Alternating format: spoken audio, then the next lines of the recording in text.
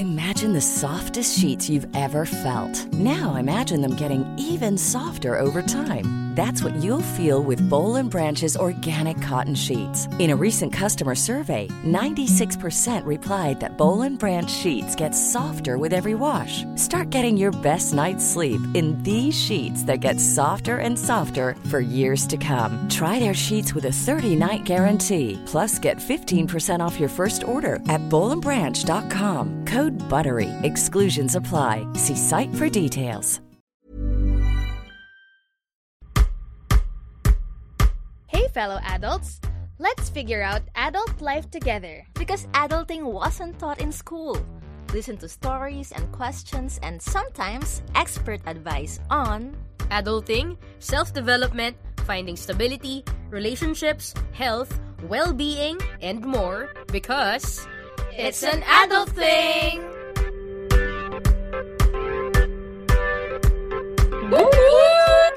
We're here again! This is Nika, Hazel, and Carla. Hello! Hello, fellow adults. Hello nga pala kay Mom Sheet Sandra with tatlong U and an H, Sandra. She messaged us to let us know that she's loving the show and she even gave constructive feedback. So thank you very much, Sandra. We super appreciate it. Kayo rin, guys, let us know if you're part of our adulting community. And if you can also invite your friends and loved ones to join our tribe, please let them know that this podcast exists. Yes. Sabihin nyo sa kanila na maraming mapapala sa show na to, okay? Like in this episode, we'll talk about something that's been requested by many of you. And we're finally doing it. Today's convo is about living abroad. Yes. And since wala pa sa amin ang nakatira abroad, sa aming tatlo ni Carla, Hazel ang nakatira abroad, we invited someone who's done this bold move and she will guide us through her journey in building a life abroad. We have with us, hindi ko muna sabihin ang pangalan for suspense. Charot. Secret. Lakas mo ka Jollibee eh. Yeah. Meron tayong special guest. Again. Bilang kayo in 1, 2. Surprise!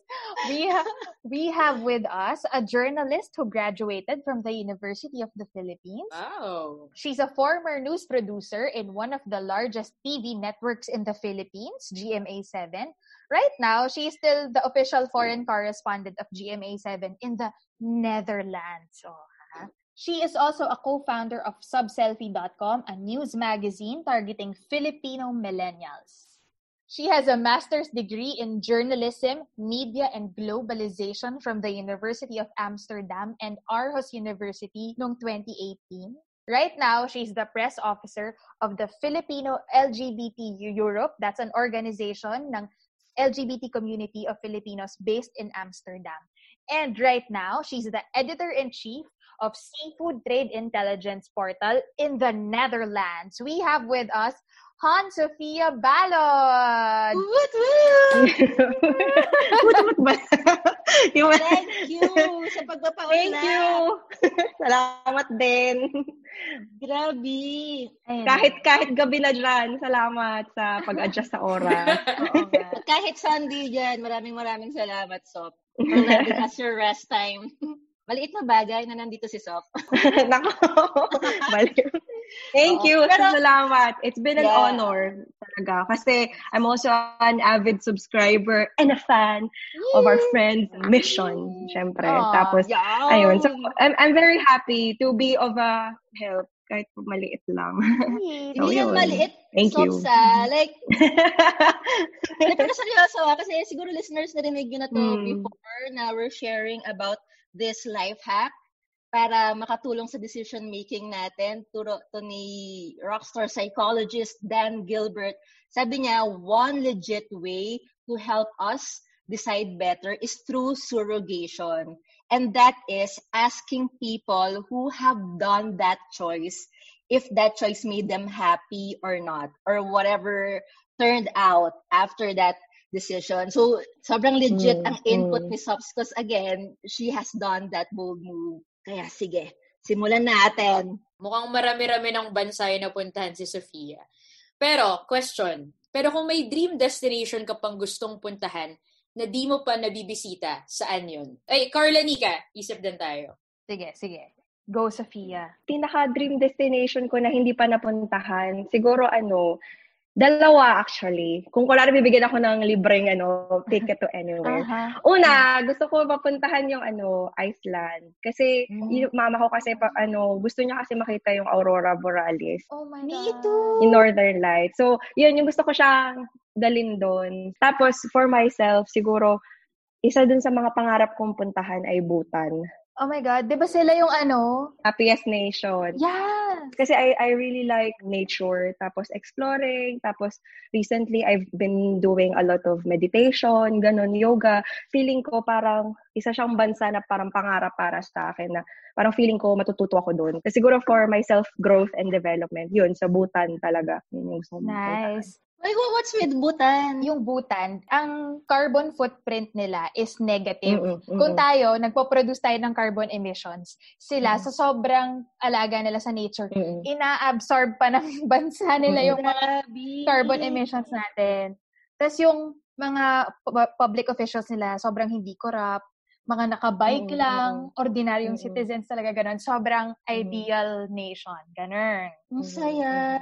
Tapos parang din sila, sustainable sila. So, ibig sabihin, yung mga produce nila, it's consumed by the locals din. Tapos, vice versa din. So, they can live on their own and they're happy na they live on their own. Parang they're self-sustaining country. So, parang gusto ko parang makapunta doon para kumbaga matuto ba or ma-imbibe yung ganong energy kasi you can only also learn through travel and also talking to people and also experiencing their way of living. Punta tayo doon lahat, tapos papangitin natin. Charot.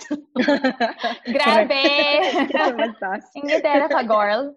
Hindi kasi aminin natin, kapag naging tourist spot ang isang lugar, pumapangit siya. Totoo. Pero mahirap kasi to get into Bhutan. Like, you have to meet certain requirements to be able to be a tourist there. Keep it up, Bhutan. Good job. How about you, Azel? Where do you wanna go? Dahil to dun kay Carla Carla, na nag-start kasi yung pandemic, meron siya sa akin shinare na, Mexican telenovela. Na parang hirap na hirap sabihin. Parang ayaw sabihin. Parang ayaw uminit. Pero sobrang ganda nun. Yung Amar a Muerte. Para siyang first Mexican telenovela na yung mga bida it's a lesbian couple. So, natuwa ako. Ang ganda na story, hindi siya basura. Pero merong yung typical na telenovela na may mga bakbakan, may mga kung ano-ano. May ganun siya. May kidnapan. Pagsabog ng bomba.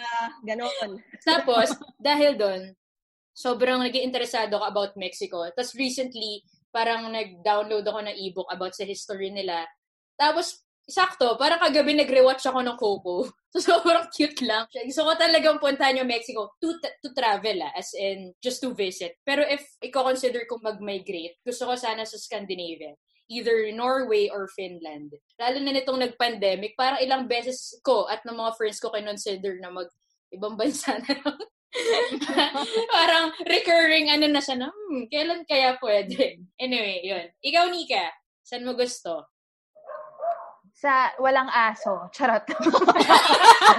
Walang asong tumatahol. Oo, walang asong tumatahol ng kapitbahay. Sige, ikaw muna, Carla. So, what's your dream destination? Actually, kahit saan din na may Aurora Borealis or yung the other Aurora. North yata yung sinasabi ni Sop, di ba? Meron din sa bandang baba. I'm not sure.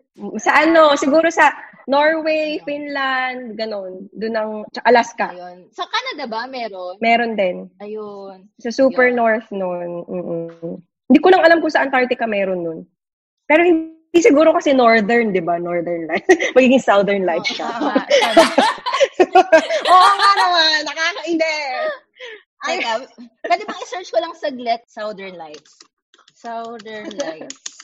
Lakas mag-type po ni Madam mo. Parang nasa computer shop. Ayun! Ito. Ayan! Southern Lights.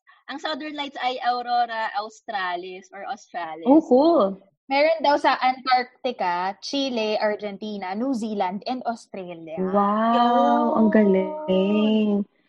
Malis mag-research ni Nika. Diba? Pero sa Antarctica, diba, Ang nagsistay lang doon, people who work there. Kasi you can't really live there. Hindi siya habitable. Oo. Antarctica. Okay. So, special trip for Carla lang. Sa lang yung visit. Feeling ko ang magical nun. Like, feeling ko that's the closest that I can witness the marvels of the universe. Totoo. Bukod sa moon tsaka sa sun na every day at every night nating nakikita, Okay. Hindi ka, kaya natin. Wala, i-push na lang natin. Sige. Sa Asia, gusto ko pumunta sa Japan. Gusto ko kumain ng legit na sushi, sashimi. Sa alternate universe na walang pandemic, kakagaling mo lang sa Japan, di ba? We booked a flight nagka-COVID. So, there you go. My dreams vanished. For now. For now. And then, gusto kong pumunta ng Spain para mapaghiganti ko ang Pilipinas. Charot. Ang 300 taon ng kolonyalismo. Charing. Hindi. Gusto ko kasi makita yung mga old grand churches na parang, oh my God, because of religion, they were able to do this. I'm not religious, pero na-amaze lang ako sa ganon, yung architecture, ganon. And I think dahil malaking part na rin siya ng Filipino culture, so I wanna try going to Spain.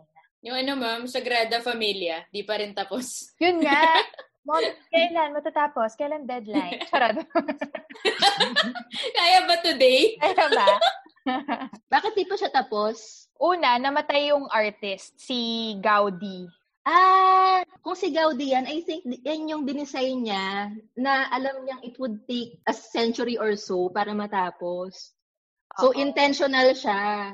Oo, ayun. At namatay nga siyang street dweller. Nakakaloka. Talaga? Kasi ma'am, hindi natapos ang project. Hindi nakasingil sa kliyente. Ang tagal ng invoice. Oo. Diyos ko, mga kliyente. Charet. Alam mo ba, Nika, sa Sagrada de Familia, pag pumasok ko doon, meron dong pearl na galing sa Pilipinas. Pearl of the Orient, indeed. Para siyang clam na dinonate dun sa church. Ang cool, nung trivia for Filipinos na visiting sa Sagrada de Familia. I think nung time namin, nakita din namin siya. I wanna see. Yun, excited na ako lalo.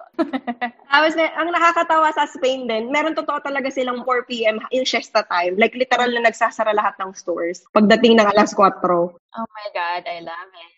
Inggit. Okay, yan. Tapos na yung ating warm-up. Warm-up lang pala yun. Isang oras na yun, So, let's get to it. Tulad nga ng sabi ni Simon Sinek, start with why. Kaya, ang una naming tanong, Sops, is, bakit ka umalis ng Pilipinas? Bakit mo kami iniwan? Charet. Ano ang hugot mo? Ano ang nagtulak sa'yo to live abroad? Una, kasi nung time na nasa GMA ako working, I think I've been working there for almost 8 years na at that time. And it's one network that I've been working for a really long time. And I think I came to a point na I felt na I needed growth at that moment. And I was really feeling burned out kasi I was managing 3 shows. As in mula balitang hali hanggang saksi. Ganon level. Mula alas 12 hanggang alas 12 ulit. ng midnight.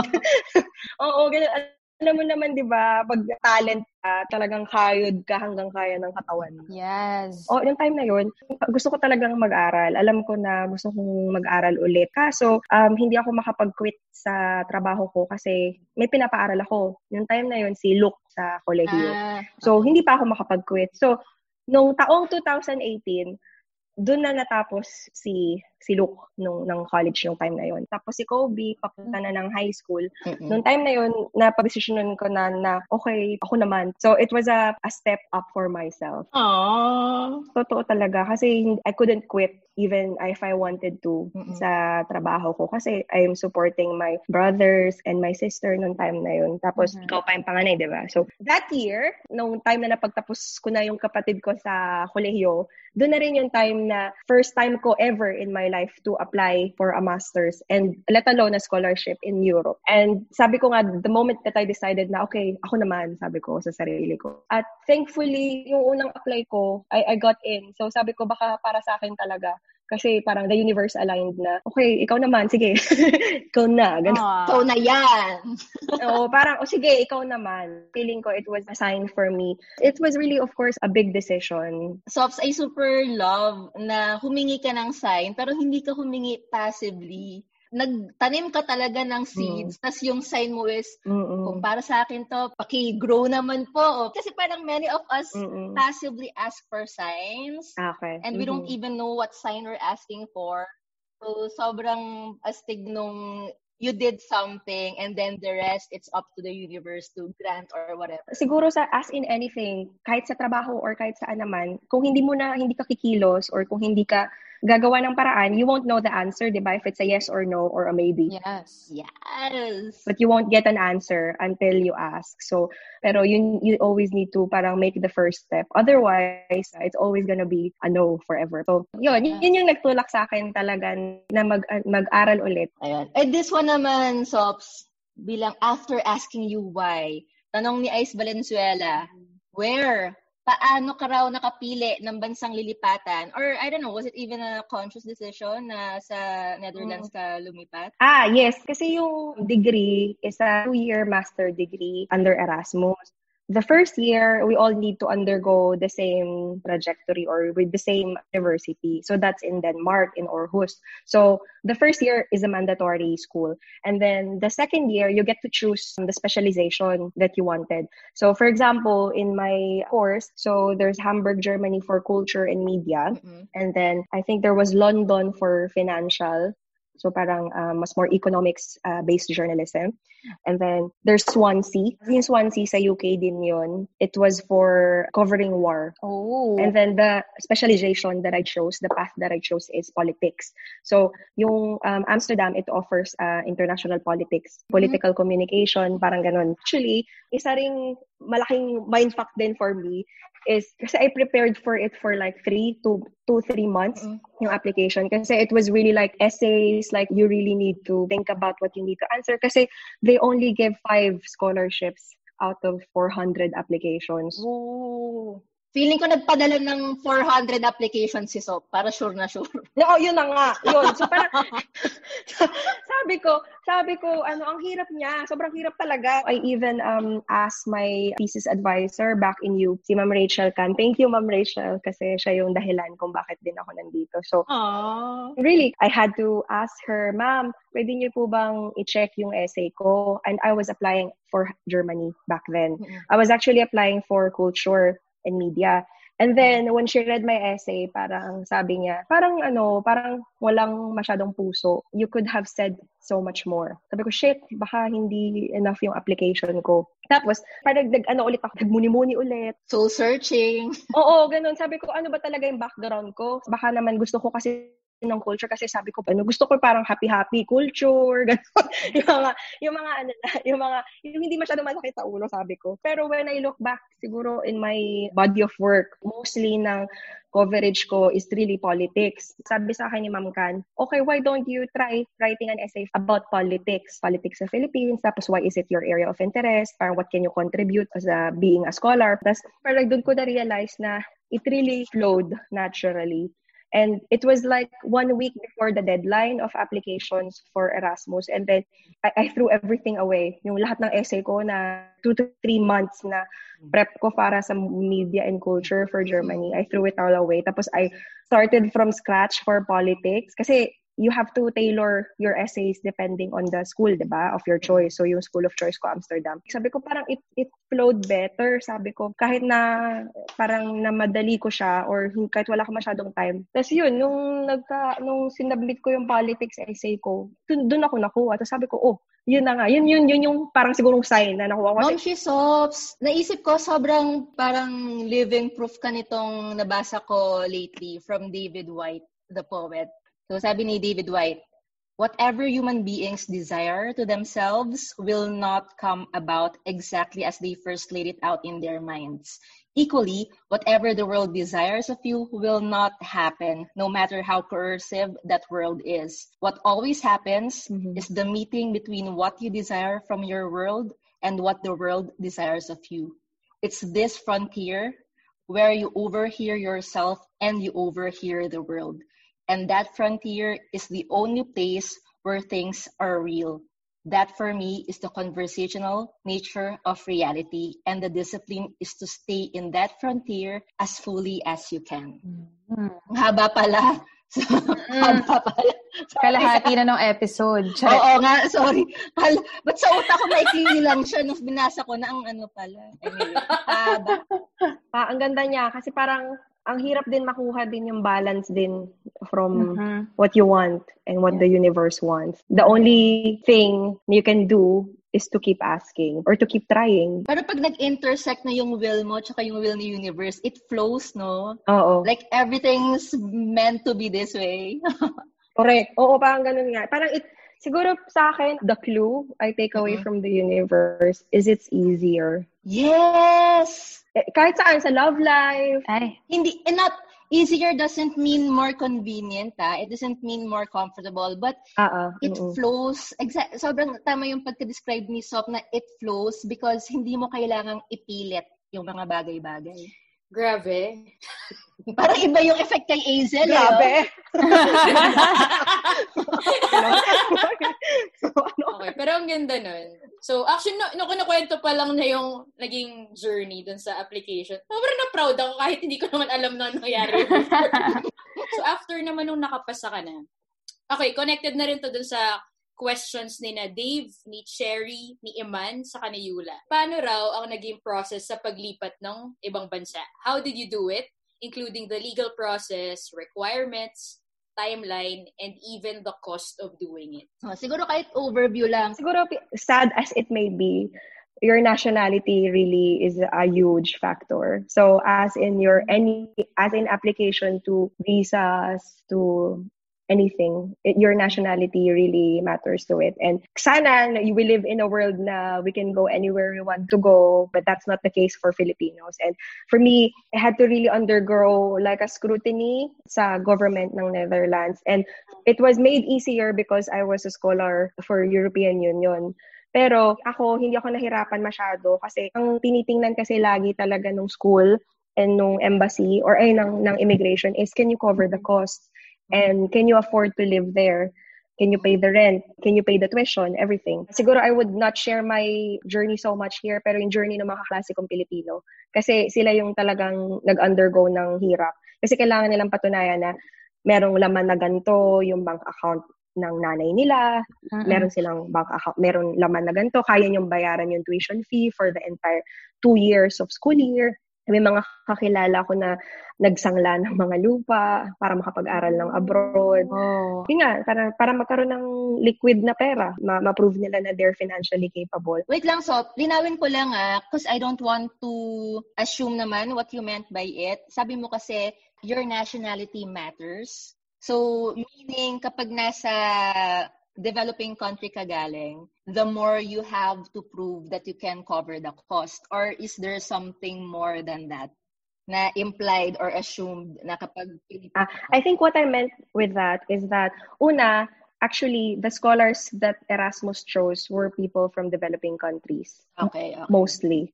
So in that sense, may advantage yung mga Filipino kasi yung ibang mga scholars, they come from Colombia, they come from Kenya, they come from Nigeria.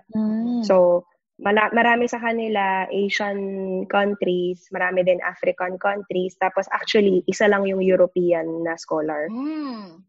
You really also need to consider na, yun nga, equity, di ba? Hindi lang siya about equal chances, but it's about equity na you also consider ano ba yung meron dun sa pinanggalingan ng tao na yun. And people whose background is from developing countries, they were given more chance. So it's not the same level or it's not the same footing for everyone. So I appreciate that about the Erasmus scholarship. And listeners, we've been mentioning Erasmus. If you're interested in this scholarship, it actually is Erasmus Mundus. Correct. Erasmus Mundus. Okay. For communication. Pero meron ding iba-ibang Erasmus. So meron ding Erasmus for engineering, Erasmus for science, Erasmus for math. May iba-iba. Okay. If it's other field that you're in, you need to also check out. Kasi iba-iba yan. Usually kasi ang Erasmus, either 2 or 3 countries ang kanilang school year. Yeah. Depende kasi yun dun sa school of specialization mo Okay.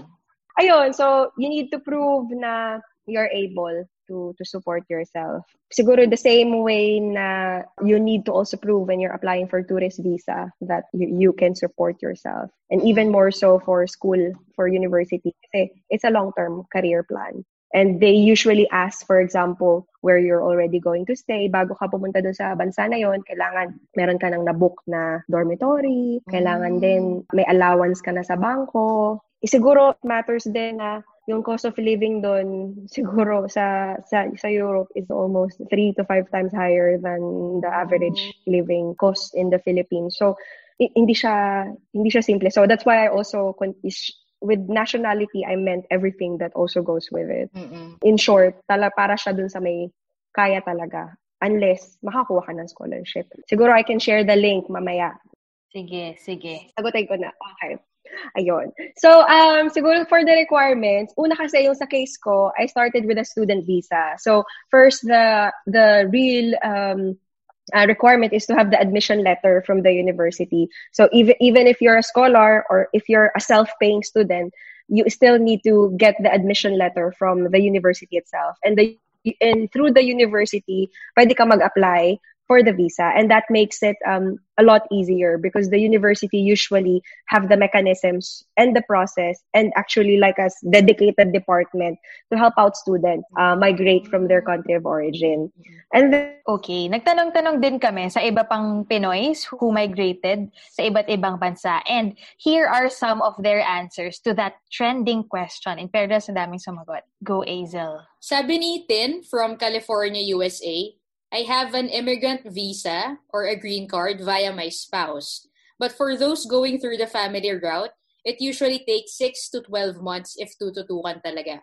Basics are ID, current NBI clearance with 6 months validity, birth certificate, marriage certificate, valid passport, affidavit of support. This is a form you get from the US government, and the application. Minabasa ko pa lang napagod na ako. Ang dami. Okay, so after the application is approved, you get medical clearance. Total application fees amount to less than $1,000 because no lawyers. Plus the ticket. Dami. Ito trending location to actually sa circles natin. Marami tayong friends from Australia. Sabi ni Amy from Sydney, Australia, I got here through partner visa because my then boyfriend, now my hubby, got here first. The application fee cost about 80,000 pesos, if I remember correctly.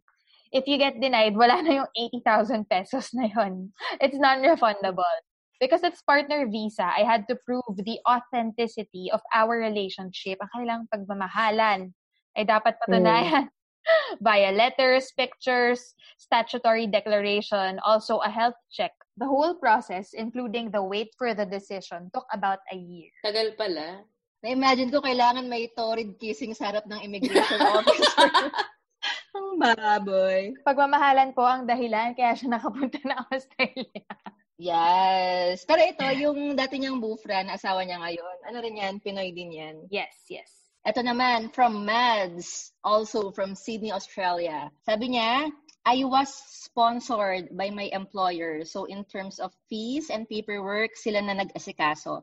After a year, we applied for permanent residency. Yun yung magastos. For a couple, kasi dalawa silang nag-apply, sumunod yung partner niya, umabot daw sila around 50,000 Australian dollars. I think that's more than 500 kyao in peso. Pero sabi niya, pero this could be a lot less. Depende sa migration agent and work circumstances, etc.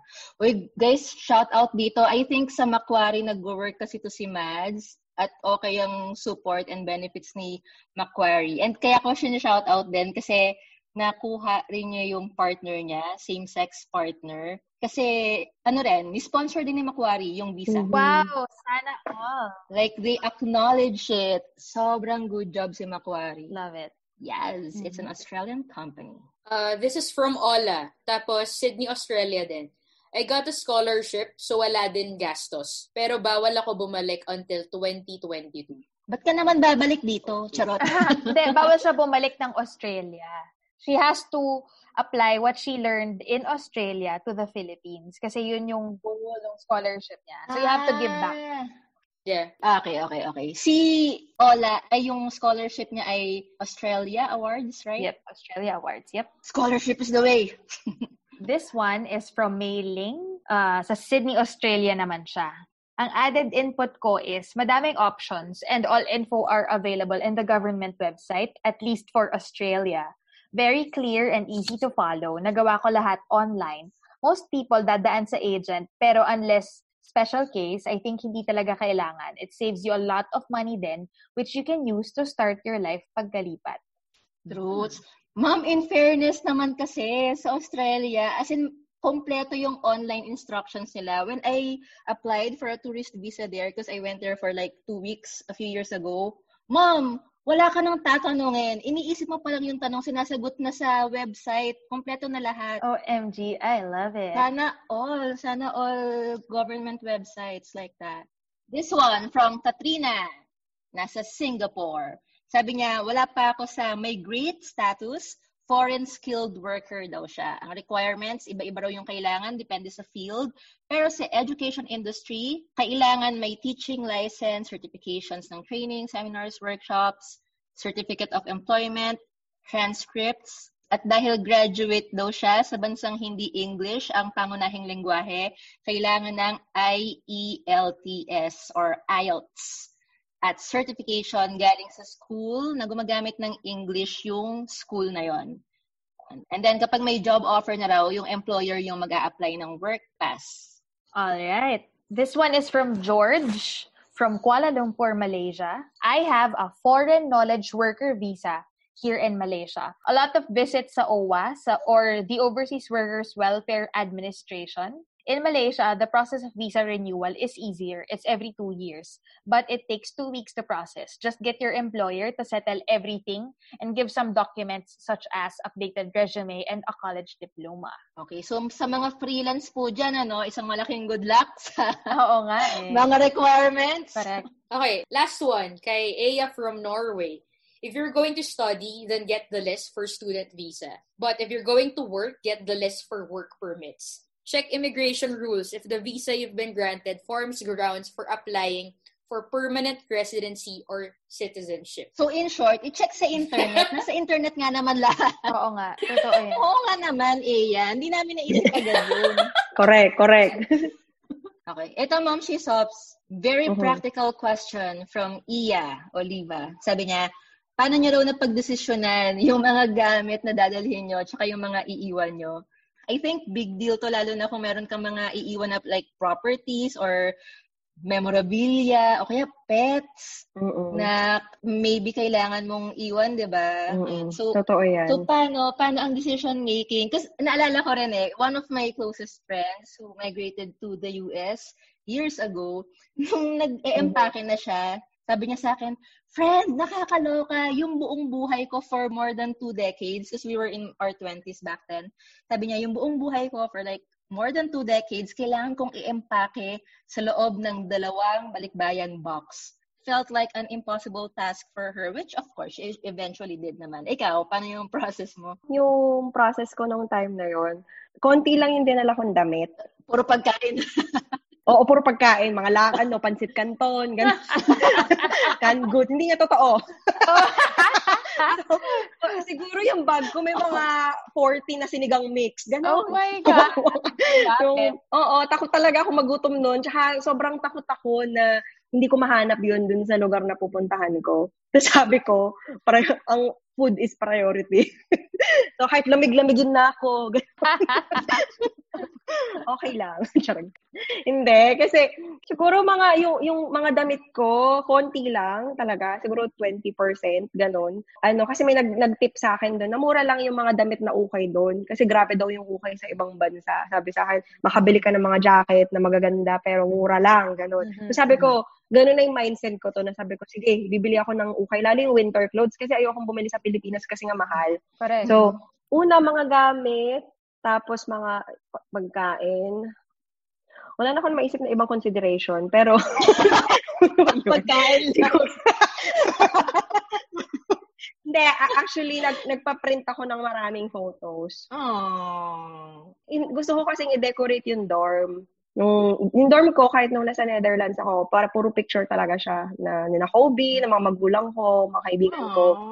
Ayun, so, nagpa-print ako ng maraming pictures. Pero wala naman. Para sa akin, totoong mahirap siya i-empake. Pero at the end of the day, ano ba yung kailangan mo doon? Ano nga ba, sinigang mix? Batch ko naalala ko. May batchmate din kasi kami, nag-migrate din sa Australia. Ang dinala daw niya, ma'am, ay tabo. Ay, totoo yan! Oh my God, seryoso? Oo, kasi daw walang tabo sa Australia. Wala ka mabibilang sa grocery. Correct. Walang tabo. Kahit dito nag-improvise ako. Ma'am, nung nag-vacation kami ni Ai sa Australia, as in, mindfuck ako, walang tabo, walang bidet. Parang ako, mayaman nga yung bansa mo, di naman kayo naguhugas ng puwet. Parang, ano to? So yun, essential po yun, tabo. Yes, corals. I guess, kagaya ng sinabi mo kanina, pag yung buong life mo, ini-empake mo, mapipili mo talaga kung ano yung essential at hindi essential. True. Sa pag-travel. Napapansin ko rin sa mga kakilala ko who travel a lot, kahit na nung nasa Pilipinas sila, they had lots of collections or they loved clothes. Nung nasanay na sila sa pag-travel, parang everything becomes not naman disposable, pero hindi na sila as attached dun sa material things na yon. Kasi ang point nila is, nakakapagpabigat lang siya sa bagahe ko. More than anything else, I need to be mobile right now. Okay, so next, pagdating mo sa Netherlands, ano naman yung mga naging biggest and most significant differences na nakita sa experience mo? Okay. Actually, naglista ako. Yes, go! Paandar ka na siso? Pabida. Ganyan dapat. Correct. Siguro, the thing I really love about Netherlands is how open it is to new ideas and to new concepts na parang hindi ka i-shut down just because of religious beliefs or cultural differences. Ganon. So, for example, sa the Netherlands, allowed yung weed, legal ang prostitution. The government is actually supporting sex workers and they have equal rights as in any employees. Those things are the biggest eye-openers for me. Coming from a very secular nation. So, coming from a very religious nation and coming from a place na hindi pa ako nakakapag-stay talaga ng ganun ka-tagal outside the Philippines. So, it was really a struggle for me to adapt. But it also taught me how to be open. The same way na Netherlands is also a melting pot of a lot of cultures. So it's really also one of those immigration, dito din nagmamigrate yung maraming Pilipino. It's parang amalgamation of a lot of nationalities. For example, if you go dito sa Amsterdam, you will really find like almost 100 nationalities around here. So and also because the Netherlands is a trading hub. For example, Amsterdam is a port to the world, basically. So you didn't feel ba na you're part of the minority there? Because, for example, people I know who now live in the US felt pa rin nila ang pagiging minority. How about there? Kasi kung melting pot siya, madidistinguish mo pa ba kung sino yung, kumbaga, quote-unquote, reigning race or majority, minority? I think, yes. Yes, you still can. In Amsterdam, for example, kasi Amsterdam is only one city, kasi a lot of the provinces around here as well, it's very still dominantly Dutch, as in with Western origin. Pero the Netherlands, it's a melting pot of many cultures, and yes, you can still feel that you're a minority. Pero because a lot of you are minorities, they belong to the minority, and therefore you feel na okay, I feel welcome here, or I feel that I belong, sort of. Hindi ka other. Oo, hindi ka others kasi marami kayo There's Moroccans, there's Turkish, there's Indonesians, there's Chinese, there's Filipinos. And before when I moved to the Netherlands, I barely knew anyone. So, especially Filipinos, it really took me such a long time really found like my tribe or the Filipino tribe here. Yeah, and big part of it was because I really worked hard to be a correspondent.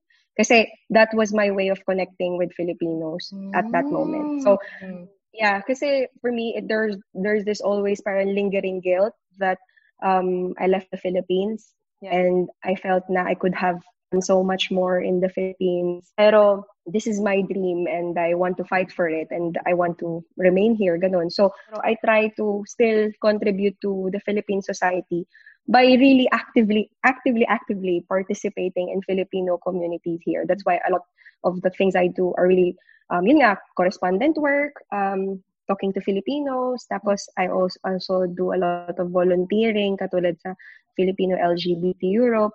And they have become my family here. Oh, I love it! Ganda! Galing po. Galing. Hindi.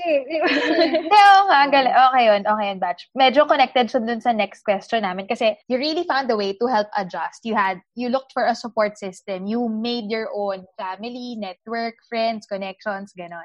So, can you tell us a little bit more how else you adjusted pa? Like, sa food, yung climate, may winter. Paano po?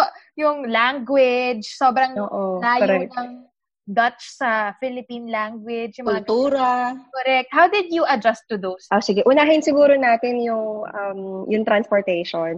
Nung una akong actually nag-move sa ibang bansa, I was always late for class. Hala ka! Kasi hindi ko mahanap yung bus. Yun pala, yung bus, di ba sanay tayo yung bus may placard? Quiapo, Mega Mall, Cubao. Seryoso. Literal, sabi ko, shit, late na ako. Yun pala, yung mga bus dito, may schedule. Yung meron lang silang time. Sabi ko, ano ba yan? 20 minutes na ako nag-aabang. Wala kasi akong kakilala, hindi ako makapagtanong. Kasi literal na I'm zero lang. As in like I'm on my own, literally. Hindi ko alam kung ba't hindi ko na-google yung how to find your transport. Hindi ko alam. Hindi kasi ako marunong mag-Google Maps noon. Hindi pa ako Google Maps noon. Kaantay na ako sa bus stop. Siguro 30 minutes na. Tapos sabi ko, bakit walang dumadaang bus stop? Yung pala mali yung bus stop. Kasi in the Netherlands or in Denmark, there's really designated bus stops. You cannot just say, dito na po ako. Correct. Pwede pala yun? Pwede pala yung may sistema. Oo. Tapos parang pumapara pa ako ng gano'n, hindi naman ako binababaan. Yun pala, hindi naman pala yun yung bus ko. Hindi pala gano'n. Oh my God. Doon talaga ako nag-adjust sobra sa transportation. Mm-hmm. And that's also when I decided to get a bike. So, ang saya! At that time, kulang yung pera ko na mag-tram or mag-bus. Hindi ko afford to take it. Kasi nga, ang mahal talaga. Siguro, isang bus trip mo nasa 500, ganun levels, or 120, ganun. So, parang stress ako. Sabi ko, estudyante lang ako noon. So, wala akong pera. So, and also, in the Netherlands, what is really one of the biggest cycling countries in the world. Okay. And they really have designated bike paths in everywhere. So, and for example, the rule here in the Netherlands is actually you have the right of way if you are the cyclist. Kasi sa atin, 'di ba, parang yung mga nagdadrive, nagmamaneho, parang pinuputputan yung mga bike, parang parang hindi binibigyan ng daan. Pero dito, actually, you will actually get jailed or hindi ka maka-fine ka kapag hindi mo nirespeto yung mga bike drivers. Mga cyclists. Parang mga cyclists yung parang mas may karapatan. In fairness, sa Marikina, nag-designate naman talaga ng bike lane ang LGU, ang local government. Pero ma'am, kasi ginawang parking lot ng mga tao. So, wala ring dadaanan yung mga bike. Oo. Meron din dito sa QC. Pinaparkingan. Tapos kapag sasabihin mo yung nakapark doon, parang ako pa yung mali or parang sila pagalit. Oo. Parang, bakit ako pa yung mali? Ikaw nga yung pumark sa bike lane. Parang, ay nako, I wish. Kakainggit ang Netherlands. Okay din siya kasi una, nafa-familiarize ka dun sa road. Tapos nakakatipid ka pa. Tapos nakapag-ehersisyo ka pa. Kasi yun siguro which brings me to my second point na one of the things that are really, I find admirable about Netherlands is really the sustainability part of the country. The Prime Minister, for example, bikes to work. Wow. Everyone really has their own bicycles. Sa food, siguro, yun nga, isa sa mga pinakamagandang initiative na nakita ko dito is they also try to eat clean. I love it. They're trying to fight food waste. Kasi, syempre, in European countries, in developed countries, they're really one of the biggest source of food waste around the world. So, dito, kahit konting blemish lang, tinatapon nila. Kasi quality control, hindi nila pwedeng ibenta sa supermarket. Kahit na sobrang edible pa niya, ha? Actually, i-share ko lang, nung time ko, di ba kinento ko sa'yo to, Nika, noong dati, na nagda-dumpster diving. Nag-ano? I'm proud to be a dumpster diver. Yung dumpster diving actually is not legal in the Netherlands. Pero in the Netherlands, there are various food banks. May app sila, tinatawag nilang app, Too Good To Go. Ibig sabihin, ibebenta nila for a really cheap price yung mga products. Like, sobrang pababa. Like, for example, you can get 30 euros or, for example, 2,000 euros worth of food for like 200 pesos. Wow! Ganun. Instead of throwing it away, they sell it. The restaurants as well as groceries, they actively participate in this app, and then they sell the stuff that they would otherwise throw away kasi nag-expire na. Pero bilang ako, alam mo naman, bargain hunter. Kasi kailangan talaga mautak ka dito kung hindi mamumulubik ka. So, yun. Pero in Denmark, where I first stayed, dumpster diving is legal. Itsura nun, ma'am. Anong itsura ng dumpster? Kasi syempre, ang naisip ko, maraming malalaking black plastic bag tapos naghahalukay ka. Pero ano yung actual itsura niya? Oo. Malinis, naka-packaging. Kasi sa Denmark, they separate yung bread versus meat versus vegetables. So, for example, hindi siya naka-plastic bag. They are put in a large container, in a large parang plastic container. Tapos once you open it, syempre hindi mo naman hahalukayin na sa ilalim. Yung mga nasa ibabaw lang yung kukunin mo. Syempre matalino to. Ayun, so, hindi, sobrang proud ako doon kasi, ewan ko, minsan tinatawagan ko yung asawa ko, si Carlos. Sabihin ko sa kanya, hoy, tingnan mo tong saging na to. Tingnan mo, sobrang fresh niya pa. Tingnan mo strawberry na to. Sobrang ganda niya pa niya. Or tingnan mo tong tinapay na to. Kaka-expire lang niya. So, yung labanan, yung expiry date. So, kunwari, 2 days lang na expire or 1 day. Ma'am, pwede pa yun. So, ayun. So, tsaka naka-separate siya, tsaka malinis siya. Sa food naman, hindi naman mahirap kasi alam mo naman lahat ng mga Pilipino dito, very entrepreneurial mindset. So, a lot of Filipinos actually offer Filipino food. Pwede ka umorder ng lechon, pwede ka umorder ng puto, lahat ng craving mo, may sagot ang mga kapwa nating Pilipino. I love it.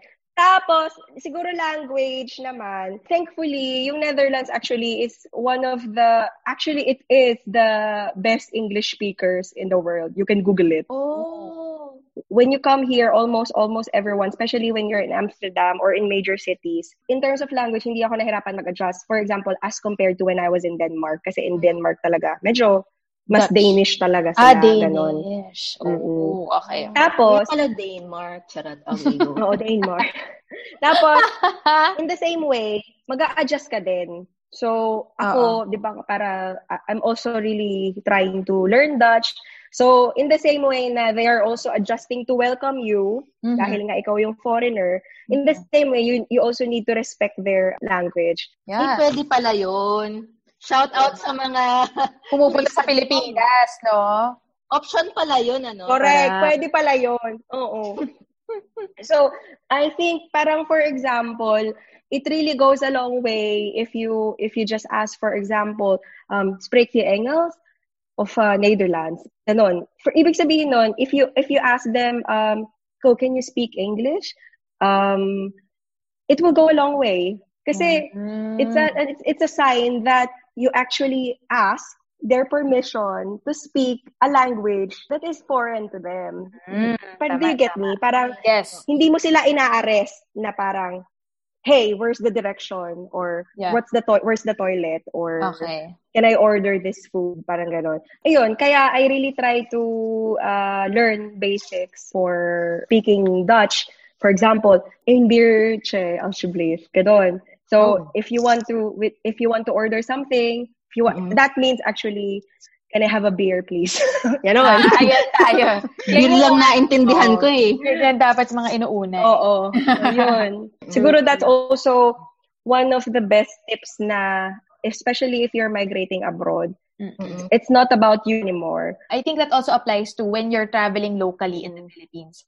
Kasi sa Pilipinas, hindi lang naman Tagalog ang salita. So, tayong mga Tagalog, kung pupunta tayo ng Cebu or ng Northern Luzon, sa Mindanao, ganyan, dapat siguro, oo nga, tanungin din natin kung okay lang po ba na Tagalog yung gamitin nating salita dahil hindi po ako marunong mag-Bisaya, mag-Ilonggo, gano'n na. Oo nga naman, hindi lang Tagalog. Respeto lang.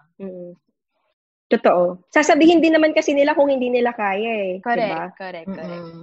Sa weather ba? Nag-adjust ka?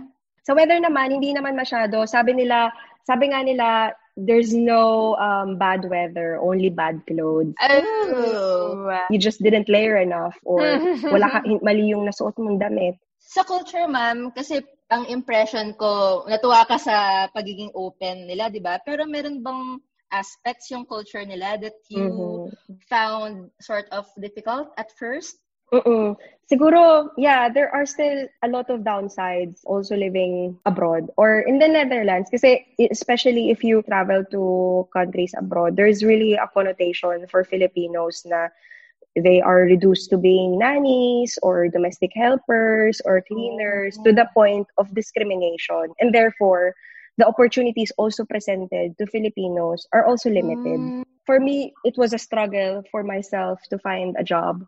And it really matters where you come from. And it also really matters what kind of passport you hold and how capable you are. So, hindi ko sasabihin perfect ang Netherlands kasi marami din siyang mga bagay na hindi maganda. Katulad ng meron silang culture na instead of Santa Claus, they have Sinterklaas, yung tawag nila. Si Sinterklaas, siya yung Santa Claus. Meron siyang servant na black, si Zwarty Pete. Oh no. Black as in negro? Oo, as in negro. Now, it's really a point of contention. As in, maraming sa kanya na parang, ba't kailangan negro? Ganon. Ganon. Correct. Oo, bakit din kailangan na sa mga costume, kailangan na white people actually dress, put blackface. They make themselves black. Oo, bina-blackface nila, ganon. So, I think everywhere around the world, still, discrimination is really a huge factor pa rin. And I won't say Netherlands is completely devoid of that. Kasi, syempre, nung time nga ng corona, di ba, sinabihan ako na, corona daw ako. Tapos si Carlos pinagmumura sa station kasi dahil Chinese daw siya. Oo, parang sasabihin nila, fuck Asians, fuck Chinese. Tapos, sabi nila sa akin, tinatawag nila akong corona. Kumukuha lang naman ako ng package. Tapos tinawag nila ako corona. Ganon. Oh my God. Soft kasi is sort of singkit. Pati si Carlos, tama ba? Hindi, si Carlos. Bilog ang mata ni Carlos eh. Sabi kay Carlos nung una, actually, nakakatawa. Kasi sabi kay Carlos, fuck Chinese, I hate Chinese. Tapos, humarap si Carlos, nakita bilog yung mata. Sabi na lang niya, fuck Asians. Oh my God. There's still really discrimination in that regard, and it's not perfect. Another important thing to touch there is the directness of the Dutch, because they will really, really tell you how it is, what it is. Meaning, sometimes to the point of really harsh. Sample. Siguro, one example lang na naranasan ko ha. I was late for work at that time. And it was raining heavily nung pagpasok ko sa work. When I sat down on my chair, syempre, binuksan ko muna yung monitor ko and everything. And then, as soon as possible, pumunta na ako sa coffee machine. Kasi sabi ko, gusto ko ng kape. Kasi nilalamig ako, kakaulan lang. Tapos late ako. Hindi ko nasabi kung bakit ako late. Ang dahilan kasi na-delay yung train ko. Tapos mamaya-maya, biglang tinawag na ako nung Dutch. Sabi niya, nung boss ko, sabi niya, why are you having coffee? So sabi niya, came into the office and you sat on your chair and you think you can have coffee? Oh my God. Sabi niya sa akin, kasi naiyak ako nung sinabi niya sa akin yun. Kasi sabi ko, grabe, parang wala na ba akong karapatan dito magkape? Oo. Ako, gano'n. Correct. Pero parang, sabi niya sa akin, he didn't mean to say it in that way. What he wanted to tell me is that, sana daw, pagkadating ko, sinabi ko yung dahilan bakit ako agad naging late. And therefore, in a way, I could have earned getting a coffee. You think it's a Dutch thing or it's just something about your boss? Did that interaction sort of represents the Dutch culture, you think? I think it's a combination of both. Kasi medyo harsh yun eh. Yun yung pinaka-harsh na experience ko. It's a combination of really personality plus the directness. Mm-mm. Pero for example, you come into a Dutch house uninvited, they would ask you, why are you here? Oh my God! Kasi meron silang boundaries, ma'am. Oh my God! Hindi ka pwede pumunta basta-basta. Yeah, they really like appointments. They really like schedules. They want you to be direct to the point. Ayaw nila ng paligoy-ligoy. Kunwari, gusto mo ng raise. Hindi ka na magpapasabi sa boss mo na sasabihin mo, baka naman. Parang, I've been doing so well. Ganon. Sasabihin mo talaga, hey, do you think I can get a raise? Oh. Parang, hey, this is what I've been doing and I think I deserve a raise. You've tried that? Oh, I tried it, yeah. So far, hindi pa naman ako nabibigyan ng raise. Actually, na-try ko yun. And that was difficult coming from a Filipino back tayo. We cover it with niceties, cover it with a lot of baligoy-ligoy, ganun. And yung sinasabi ko na I asked for raise, that was in my current job. Pero in my previous job, kasi they put me in a junior journalist position and they want to pay me like a junior journalist. And parang kakagraduate lang, ganun. Mm-hmm. Sabi ko, no, I don't think I deserve that. I already have 8 years of experience and those experience is actually transferable to my new position. Mm-hmm. So even though I have 0 experience in this current position that I have, as would anyone at ng applicant. Pero I think you need to negotiate. So if you don't like the offer that's been given to you, try to negotiate. So sabi ko sa kanya, I understand that you want to give me a junior journalist position, but would you consider 3 months of working for you and then decide later on if you can promote me? Love it! And then after 3 months, I got promoted. Taray! Okay, so guys, bago tayo magpatuloy sa #adulting discussion natin, let's listen to a few words from our sponsors. Yes, may sponsors. May pa ganon! We'll be right back, fellow adults. Diyan lang kayo. Huwag niyong skip pa.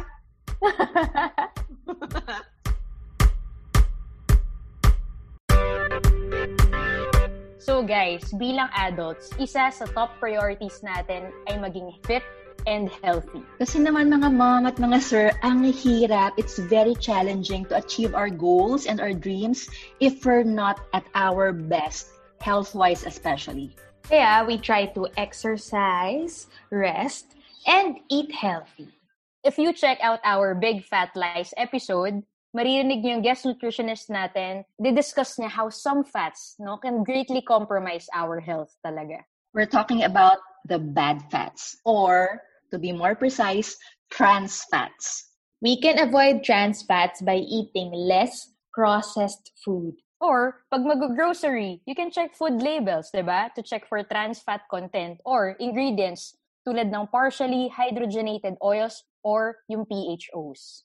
Also, guys, we can demand from our government to regulate brands and ban trans fats. Oo nga. We can push for the Trans Fat-Free Philippines bill in Congress by messaging our district representatives, yung mga congressman natin. You can also stay informed by following Trans Fat-Free Philippines and Imagine Law on Facebook.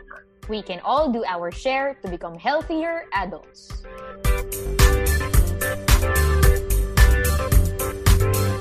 Ito naman, so, bago ka lumipad pa ibang bansa, meron tayong idea of how life in another country feels like. Pero nung na-experience mo siya, meron bang disjunct versus the actual life when you're living it? Ano yung mga na-debunk mo na common misconceptions ng mga Pinoy sa mga nangingibang bansa or sa buhay abroad? Yes, Filipinos have this notion that when you get abroad, nakaangat ka na.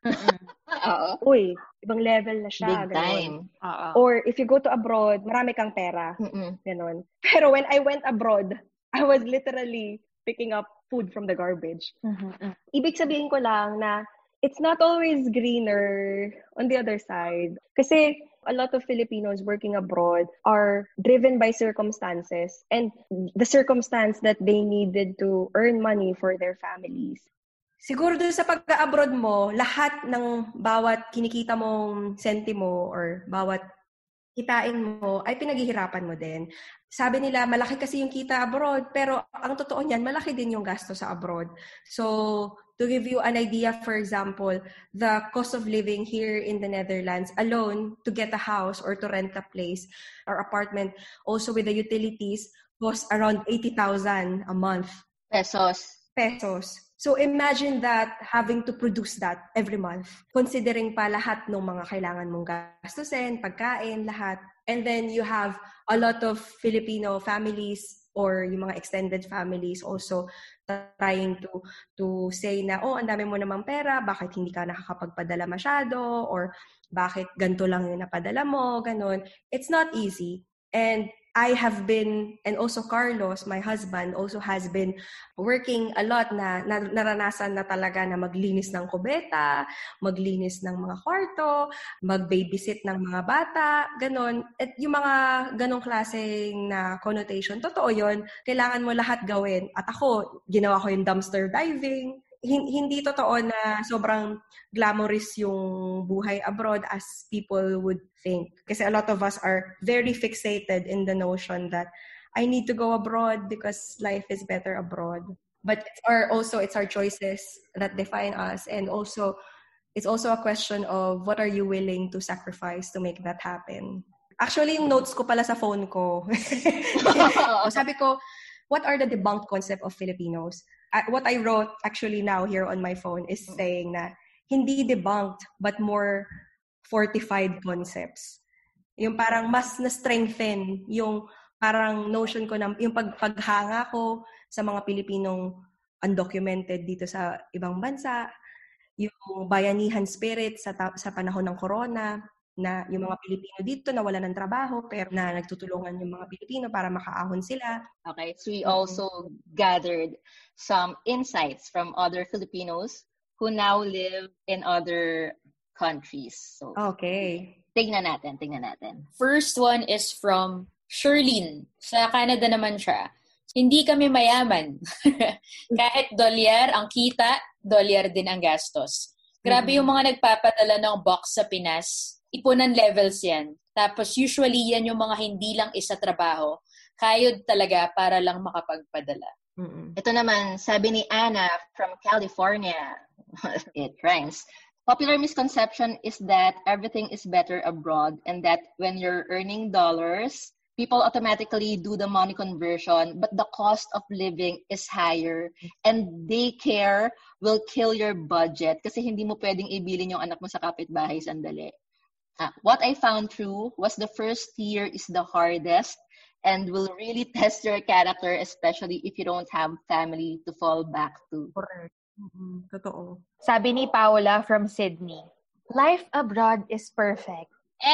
Not true. Maraming microaggressions and malaki ang cultural adjustment. But if you find a good group or naka-adjust ka na, carry na. If di ka naman hypersensitive at highly empathic like me, carry mo naman i-ignore. Isa pa, from Al Sheikh from California, USA. Sabi niya na, that because you're earning dollars, you have all the money to spare. LOL. Migrating is not as glamorous as it seems, especially if you are going through my route.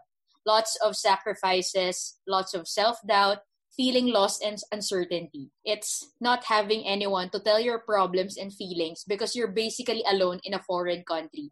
And you'll end up blaming yourself because it's your decision to leave home anyway. Ayan, napashare tuloy ako, lol. But of course, it's not all negative. I learned about myself a lot and met some amazing people. There's still a whole journey ahead of me and I'm hopeful for a brighter future. Ito naman, maiba naman ang hilatsa. Sabi ni Sheila from Paris, France. Paris. Sabi niya, naalala ko nung bago ko umalis sa Pinas, kinakabahan ako pero excited. Medyo apprehensive kasi may mga kilala ako na nag-abroad at nakaka-homesick daw talaga, super lungkot. Nung nakawala ako sa Coral, parang di naman. Actually, nagsisi ako na di ako umalis kaagad. Super saya kasi walang adults na sisita sa kinakain mo, anong oras ka uuwi, etc. Nakapag-adjust na ako sa weather, sa language, sa lahat. At talagang at home na ako kasi pag naglalakad ako sa neighborhood, may makasalubong akong kakilala at mag-small talk saglit, or yung tendero sa panaderia, kilala na ako. Mga simpleng bagay, pero masaya ka at nahanap mo yung lugar kung saan pakiramdam mo you belong. Taray, sabi niya. Ayun. May mga tao rin naman na pagpunta sa ibang bansa, na-feel nila yun na, para pala ako dito talaga. Mm-hmm. And ang important nitong binigay na example ni Sheila, kasi kung naalala niyo mga momshi sa previous episodes natin, consistently nababanggit yung importance ng social integration sa happiness ng mga tao and sa mental well-being also. Yes. And social integration means yung kahit yung mga small talk sa mga service people, kapitbahay mo, yung mga hi, hello, good morning sa mga makakasalubong mo, akala natin wala lang yon, pero in the long run, it matters a lot sa well-being natin. True. The feeling of belongingness. So far, Batch, what was the most difficult part ng paglipat mo sa ibang bansa, living abroad? Siguro yung pinaka-difficult part talaga, it's really the family. Yeah. And it still is the most difficult na struggle na I'm going through. Pero it's always about building your own family here. And I think I've built my own families along the way. Yeah. Ngayon, lumaki na talaga sila kasi yung wedding namin, they're all just supported by our friends here. Yung mga parties, lahat yun, sinurprise lang nila kami. And that's when we realized na, okay, we already have built our own families here. Kasi we're literally, everything was, you saw it on the video, it was all of our families. Carlos's mom was in Saudi Arabia. My parents and siblings are in the Philippines. And we only had families that we built and cultivated here. So in the end, I think you're right, Carla, that it's the social integration and the relationships that matter. It's never about actually anything. In the end, like relationships either with yourself or with other people, that's what will keep you going in your journey abroad. Kasi it also matters yung trust mo sa sarili mo, yung strength mo, kung kaya mo ba to, kung paano mo kinakausap yung sarili mo na kaya mo ba to, or kaya ko ba to. Ganda. Okay, so kung merong most difficult part, syempre merong best part. Ano naman yung best part of moving to the Netherlands? Yung best part is nakakapag-weed ako. Nang legal. At walang takot. Siguro, kung honest lang din. Ganon. Hindi ko inasahan yun. I love it. Siguro I wanted to touch this because in the Philippines, it's really a taboo. Yeah. And alam mo na tokhang talaga. In the Netherlands, it's not actually legal. It's controlled. So that's not the right term. It's not legal talaga. Kasi it's available to certain locations. Ganon. Pero, yun nga. I think yun. I love it. Matokhang ako sa Pilipinas. Aantayin kapag pauwi ka na. Batch. So, controlled siya. Meaning, anong effect niya sa society? Like, is it bad? Is it good? May effect ba siya? Netherlands is actually one of, yung mga prison cells nga nila dito, ginagawa na lang evacuation center, refugee centers. Kasi, it's not out in the black market like what's happening in the Philippines. And it really has proven medicinal applications and also for personality disorders, mga ganang behavioral problems. It really has proven scientific purposes. And controlled meaning you cannot have more than 5 grams of weed with you at any point in time. It's also sold only to adults. It's only sold in coffee shops. So dito, merong tinatawag na cafe, merong coffee shops. Pag sinabi mong coffee shop, ibig sabihin nun, that's where you get tea and coffee and then weed. Cafe, yun yung may mga pancake, may mga tinapay, ganun. So, I think yun. And also, siguro, kasi in the Philippines, it's siguro if this will magiging mga sanga-sanga to kung talagang i-explore natin yung political connotations ng weed and everything. Pero, So far, hindi naman ako mukha akong addict. You look... Mukha kang fresh. Hindi naman. You look happy, Besh. Yeah. Tama ba, Sof, na ang sinasabi mo nasa the Netherlands? The Netherlands.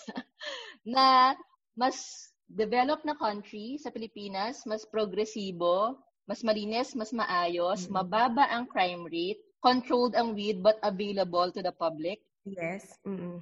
Correct. Okay, let's stop there and let the audience do the interpretation themselves. Let that sink Yes. in, guys. Okay. Your Honor. Okay. Thank you, Your Honor. I rest my case. Your Honor. Siguro ang food for thought ko lang doon is yung substance na ganun, na it's being sold in the black market. It's out in the black market. And in the black market, you cannot control it. Yun yung pinaka-food for thought doon. Here, may mga police din na bawal yung street dealers.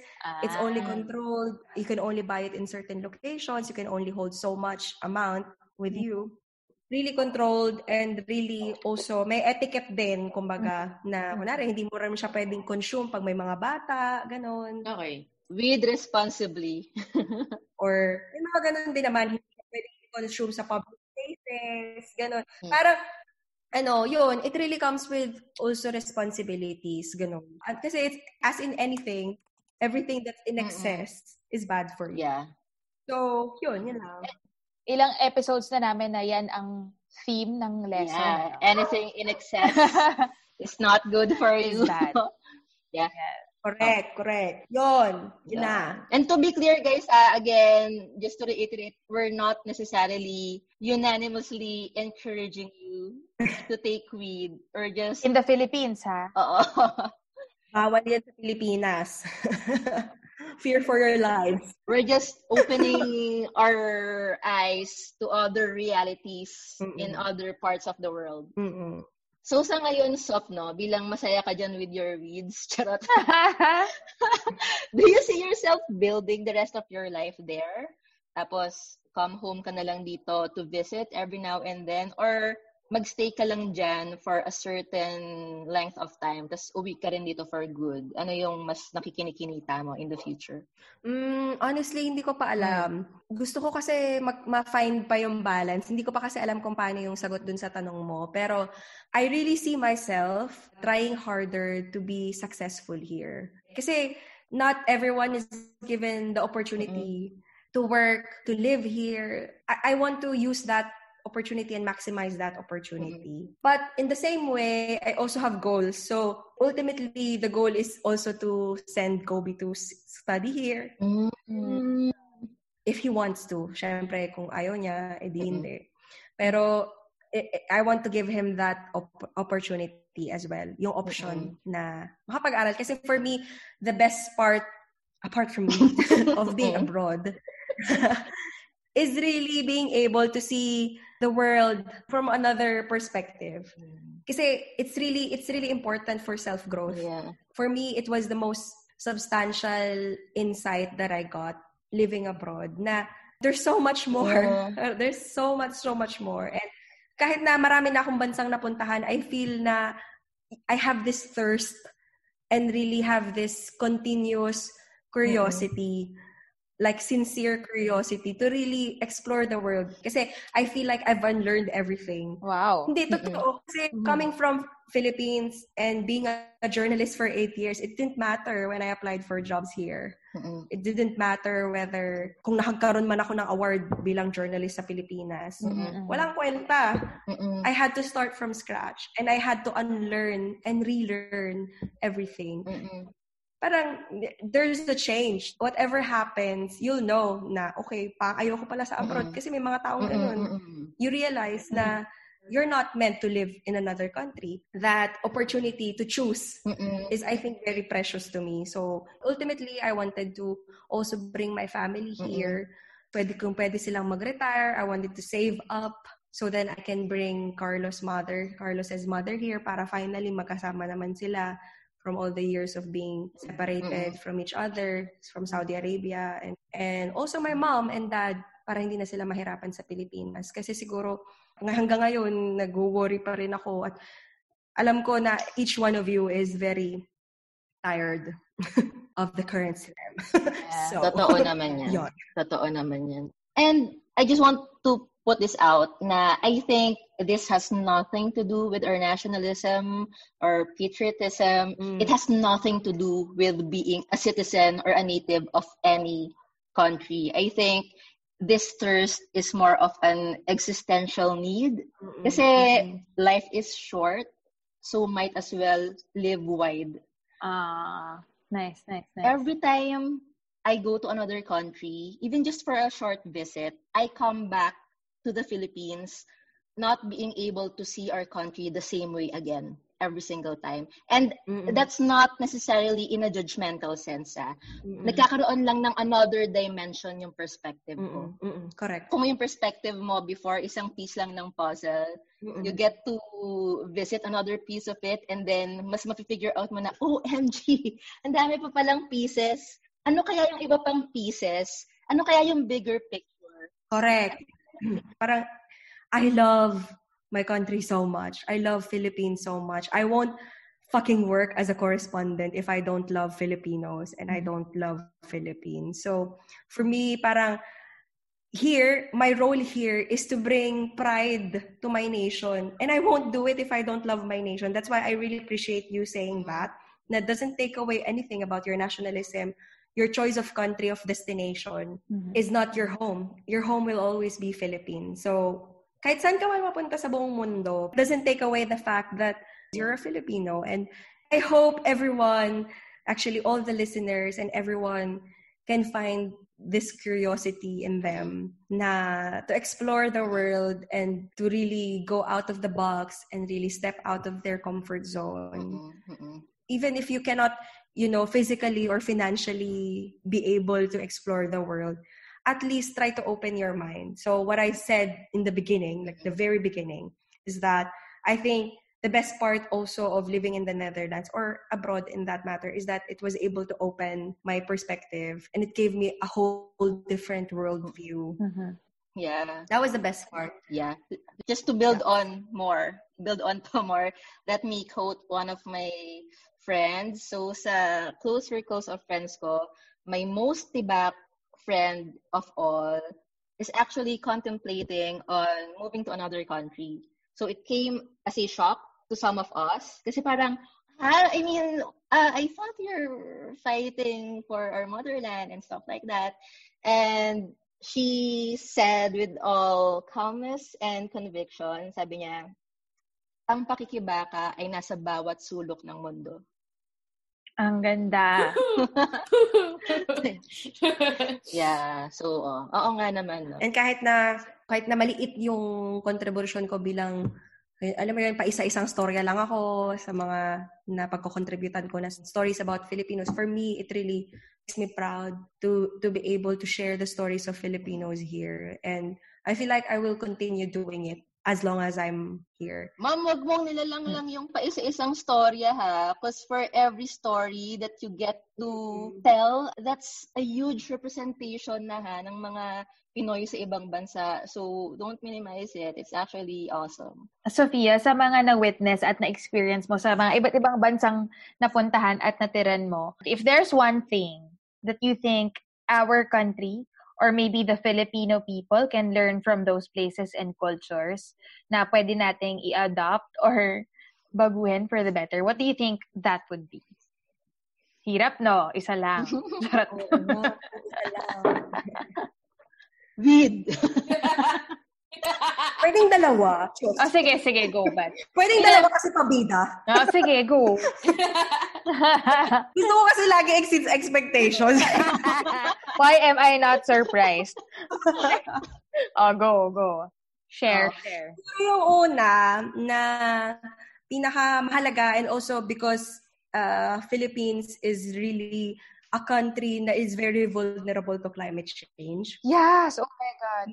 The most important thing is to really consider sustainable choices. So conscious effort to actually contribute to saving the earth. Sustainability, sabi nila, is a Western concept, or it's a concept that only rich people can afford or only developed countries can afford. What? Kasi siguro, sustainability is a very far-fetched concept for many Filipinos. Hindi ko sinasabing lahat kasi marami na rin talagang conscious. But I cannot say that for the masses. Especially for people who are struggling day to day to feed their families. Bibili pa ba sila ng mga bamboo eme or whatever instead of sachet? Mga ganon.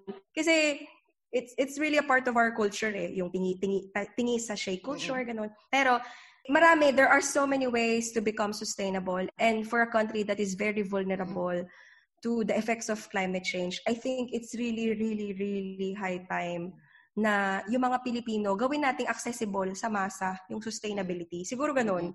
Simple ways like hindi ka magtatapon ng food waste, food segregation, waste segregation, biking. It's also about consuming less, not having to buy more clothes. It's also not having to buy more food, 'di ba? Pag less ng consumption ng meat. Yung mga ganong simpleng mga things na you can do on your own, it doesn't have to be social siya kasi vegan siya or parang, ang dami niyang pera kasi sustainable yung mga gamit niya, fair trade, ganon. Pero parang, siguro, closely, onti-onti, we really need to think about the impact of our choices. Kasi totoo na hindi nga man tayo sobrang laki in terms of carbon emission or whatever, pero tayo naman yung pinaka naapektuhan kapag may bagyo or whatever. So, we pay the price. Actually, Sop, ang weird ng concept na sustainability is something that only the rich can afford. Kasi actually, it's the poor who really cannot afford to be not sustainable. Kasi kapag nag-ricochet sa atin yung effects ng unsustainability, ang unang mahahagip are the poor. Exactly. Sila yung walang buffer sa resources. So, we cannot, especially the poorest of the poor, cannot afford unsustainability. Correct. And that's why, kailangan natin ng knowledge to educate the poor about it. Kasi, we need to make it accessible for them.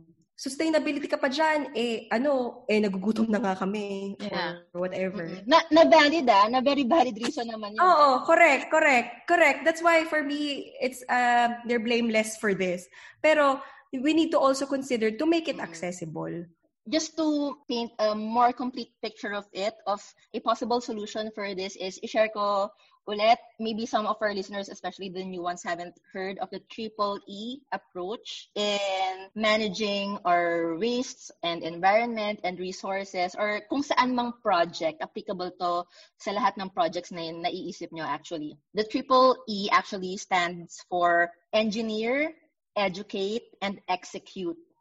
Engineer meaning mag-design muna ng sistema, yung kinauukulan. And then, pag na-design na put into places na yung proper resources, proper system, proper anumang centers yung kailangan, and the organizations, the people that have to be involved, we educate everyone who needs to follow these systems.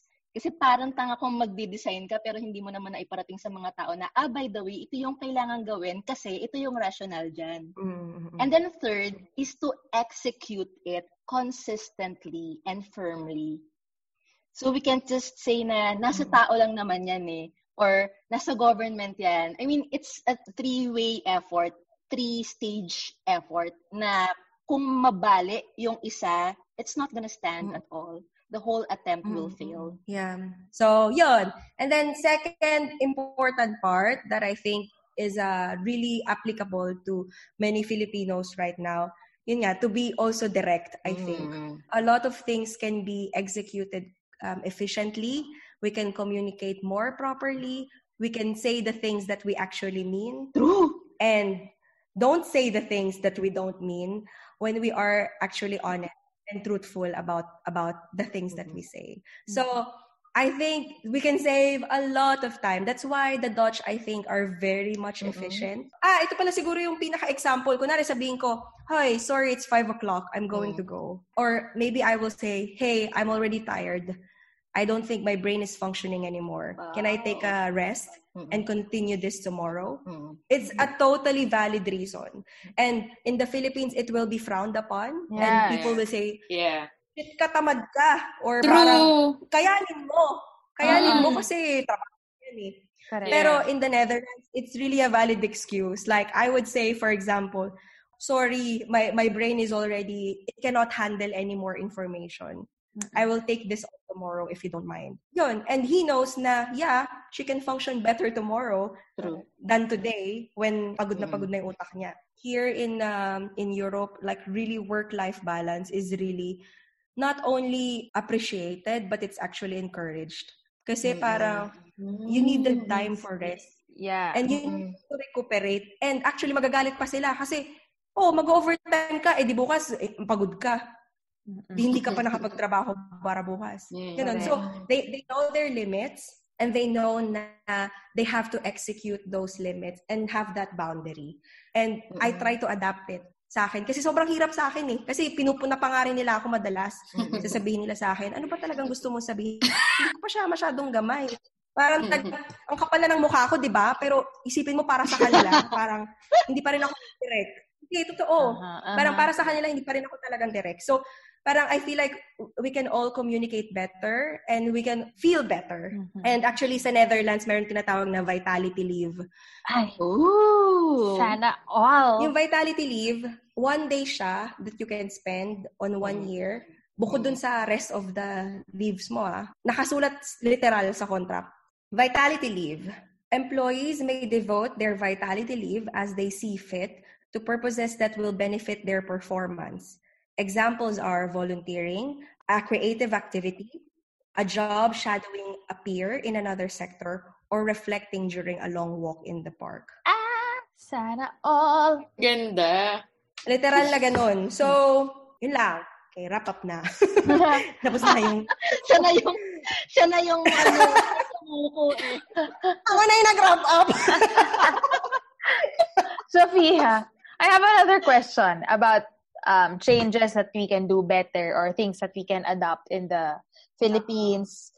What about handling the COVID-19 pandemic? Is there anything different with how the Netherlands handled the pandemic that you think might be beneficial to the Philippines? O baka naman ina-assume ko lang to at pareho lang pala tayo ng kaso na uncontrolled. So, can you tell us a little bit about that? Actually, yung Netherlands is really a bit behind. Kasi nga, ngayon pa lang magkakaroon ng mandatory mask. Kasi nagkaroon kami ng second wave. Nagkaroon ng second wave sa Europe in general. Tapos nagsara ulit lahat ng restaurants, ganyan, and everything. Ibig ko sabihin, iba kasi hindi ko ma-compare kasi iba yung yung meron tayo yung resources ng Netherlands, iba rin yung resources ng Philippines. Pero if there's one thing that I think that can be compared is that Netherlands has clear instructions, clear information disseminations. It's coordinated. And there's no fair. There's no political fair. There's no show around it. They know that lives are at stake and they say it as it is. And I think in a crisis like this, communication is really a key. All right. Next question. Pang nagiging pang Miss Universe na. Pero hindi pa ito yung pinaka pang Miss Universe. Kay Carla manggagaling yung pang Miss Universe na question. If meron kang one golden tip for those thinking of migrating, what would it be? Kahit ano? Feeling ko sinigang mixing sasabihin ni Sophie. Tatanggapin ko yun. Tatanggapin ko yung sagot na yun. Apart from pagbabaon ng sinigang mix at ng mga kare-kare mix, ganyan, lahat ng kahit klase ng mix. Also, probably to open your mind and your heart to the new experiences that you can experience. Kasi if not, it will really be a sad journey. Opening up doesn't necessarily mean that you accept it. And it doesn't necessarily mean that you reject it. But opening up means that you try to see the world in a different perspective without judgment. Ang ganda! Oo, ma'am. Kasi sometimes we get overly fixated in our ideas of what should be to the point that we miss the many wonderful things that can be. That's true. And ma'am, in line sa non-committal spirit nung opening up mo, i-share ko na rin this tip or this idea of prototyping when we need to make big decisions like life-altering decisions or crucial decisions. Another hack is to do prototyping. Meaning, try muna, paunti-unti, like pwedeng you visit that place muna for a few weeks or so and feel if it can be livable sa atin.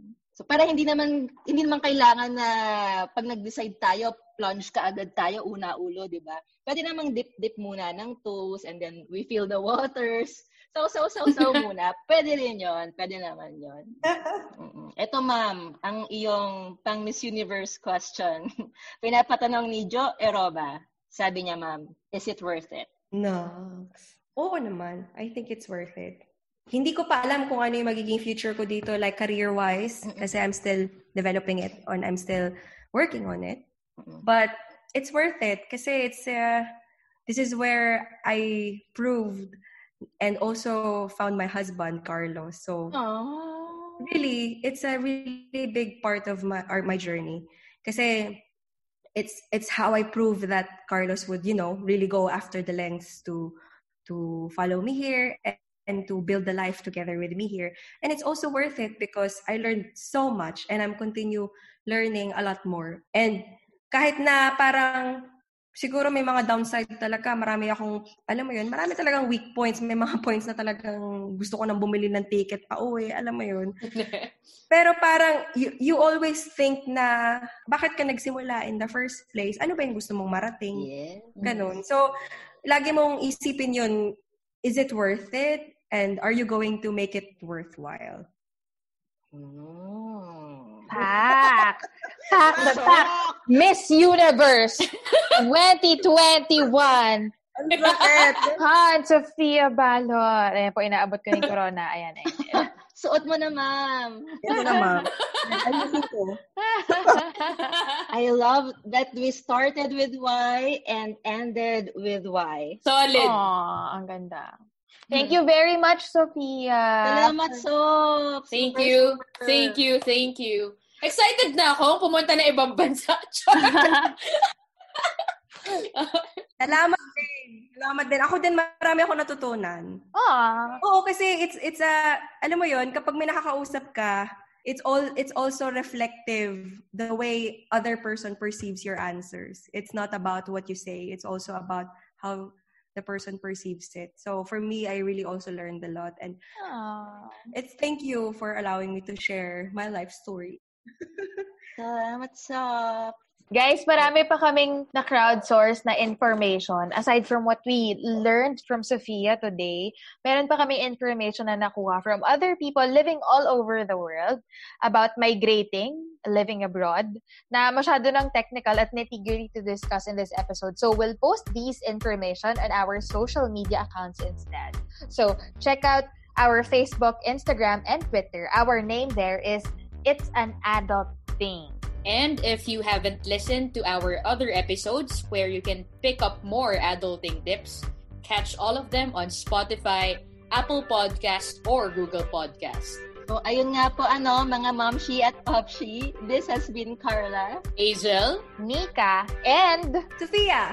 Opening our minds to scary, uncomfortable, and challenging options that might nudge us towards growth. Because, as we know, it's an adult thing!